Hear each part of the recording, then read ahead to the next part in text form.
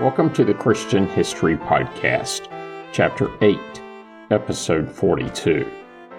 Last week, I covered the marking of the passing of seasons known as Tekafot, the place Minith, and the cultural significance of Sibboleths. If you missed that episode, you should really go back and give it a listen. This week, I'm picking up where I left off in Judges 12 and pressing forward. And with that, let's get started. Next up in Judges are three less well-known judges, Ibzan, Elon, and Abdon. All told, these three judged Israel for a combined 25 years and merited 125 words. But to our benefit, there are a few places to cover mentioned in these short passages. Ibzan was from Bethlehem, but I'm saving that place for later. Elon was buried at Hazzelelponi, a place I covered in Volume 1, Chapter 7, Episode 33, and released in June of 2021. Abdon was the son of Hillel, the Pirathonite, which does, finally, give me a new place. Pirathon was an ancient town mentioned in the Old Testament. Its exact location is unknown, though the name is similar to the modern Ferida, itself located about 7 miles, 11 kilometers southwest of Shechem. While some think of this as the same place, nearly as large of a number disagree. So it goes sometimes. Everyone gives various reasons for the agreement or disagreement. By way of example, the 12th century AD Samaritan Chronicle calls Pharatah by a different name, Ophrah, and places the ancient city a bit further to the north. There's also the thought that Pharatah lies to the north of the main course of the Wadi Kana, which formed the southern border of Manasseh, as given in Joshua 17. Do note, though, that this wadi has numerous tributaries, and attempting to nail a location to this one or that is exceedingly problematic. In some versions of the Septuagint, it was rendered as Pirathon, likely because it was thought to be on a hill. Besides being the home of Hillel, the father of the judge Abdon, it was also where Benaiah, one of King David's captains, sometimes recorded as one of his mighty warriors, it was where he was from. And that's it for Pirathon, and also for Judges 12.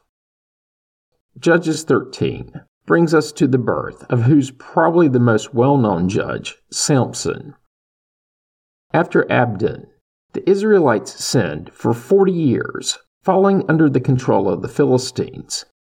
Sometime during this 2-generation period, we're introduced to a certain man of Zorah, of the tribe of Dan, named Manoah. And while I've covered Samson, I have not covered his parents. If you want the deep dive into Samson, it can be found in Volume 2, Chapter 8, Episodes 16 through 18. Samson's father Manoah played a part in nearly all of the 4 chapters that are part of his narrative. His mother is nearly equally important, though she is never named in the text. But according to tradition, she was called either Hazzelelponi or Zelelponith. More on these 2 names in a few minutes. As for his father, Manoah's name translates as rest. According to the text, Manoah was from the tribe of Dan, living in the city of Zorah. Until Samson was born, his wife was barren. Samson was their first child, but maybe not the only one. According to rabbinic tradition, they also had a daughter named either Nishyon or Nashon. Like I mentioned a minute ago, I covered the story of Samson in depth in previous episodes, so I'll skip over the less pertinent details. Manoah and his wife were childless, but the angel of the Lord appeared to Manoah's wife and told her that she would give birth to a son. The child was to be dedicated from the womb as a Nazirite, meaning there were restrictions on his diet, which the angel spelled out in detail. The woman told her husband, "A man of God came to me, Manoah prayed, and the angel returned to instruct the both of them. After the angel left, Manoah told his wife, "We shall surely die, because we have seen God," which was the general thought at the time. Later, after Samson was grown, Manoah, along with his wife, tried to talk Samson out of marrying a Philistine woman. They were unable to change his mind, and traveled with him to the Philistine city of Timnah for the wedding ceremony. This part of the text was the last mention of Samson's parents, until after Samson's death, when his family retrieved his body and buried him in his father's tomb. Slightly outside of the Old Testament narrative, Samson's birth has special importance for some Christians, more specifically Catholics, due to its similarity to the Annunciation to the Virgin Mary. More specifically when, in Christianity, the announcement by the angel Gabriel to the Virgin Mary that she would conceive a son. As for Samson's mother, she is known as either Hazzelelponi or Zelelponith in some traditions. Hazzelelponi translates as the shade facing. Note that the name gets a mention in 1 Chronicles 4. In this chapter, a man of Judah is named, specifically Edom, along with his sons Jezreel, Ishma, and Idbash, which is typical for biblical lineage. What's not typical is that their sister is also named Hazzelelponi. No reason is specifically given in the text for this, and this is the only place in the entirety of the Bible this name is given, so there had to be a reason for it. But that reason is never mentioned. As for Zelelponith, this name is used for Manoah's wife and Samson's mother in certain Midrash sources. It's in these writings that Samson's sister is named, and that's it for Samson's parents, with nothing in the outside record about either. Judges 13 does end with two new places, Zorah and Estoal. I'll end this episode with both. Zorah was an Old Testament town in the Judean foothills. It is identified as being near the village of Zorah, and more commonly with the hill known as Tel Zorah.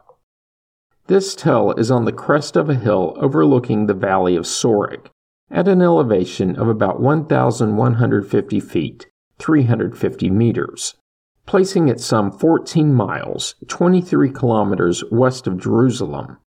More on Zorah in a minute.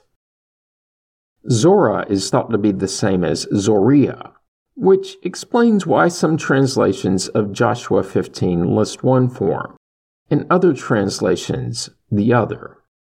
Joshua also mentions it as being in the territory of Judah, though it was on their border with Dan.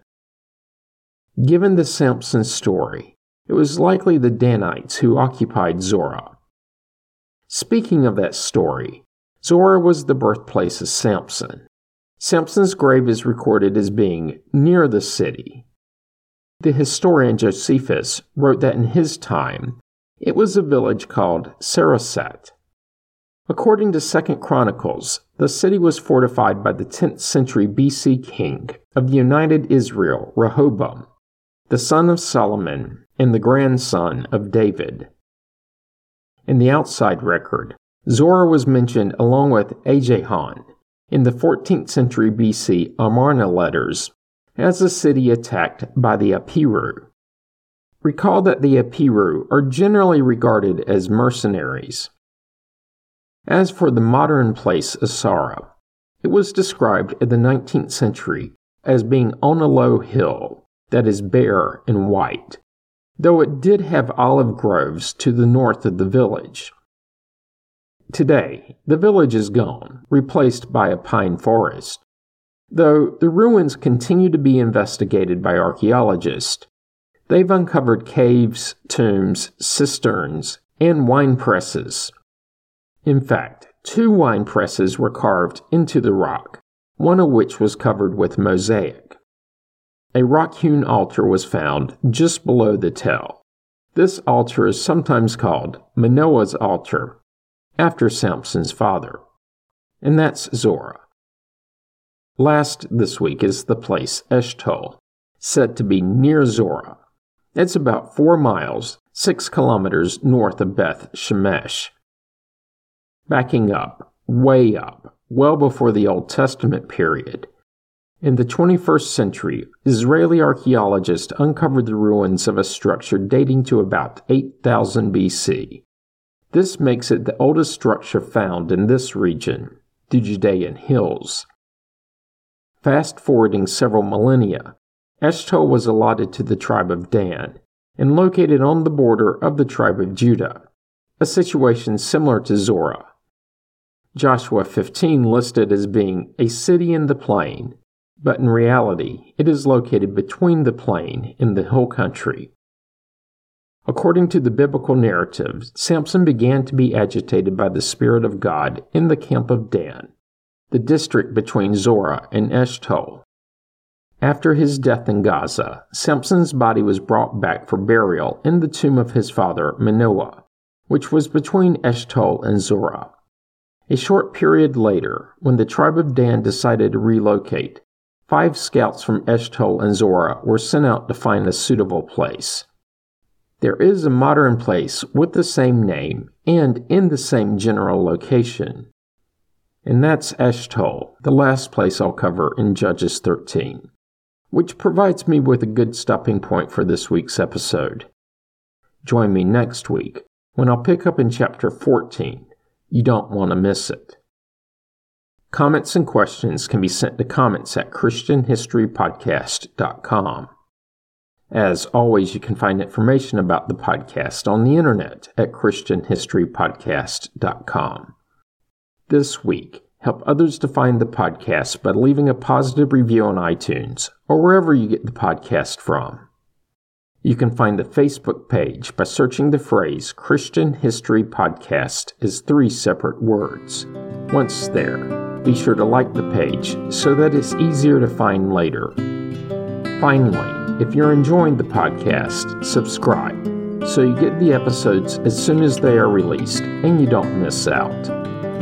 Thanks for listening and have a great week.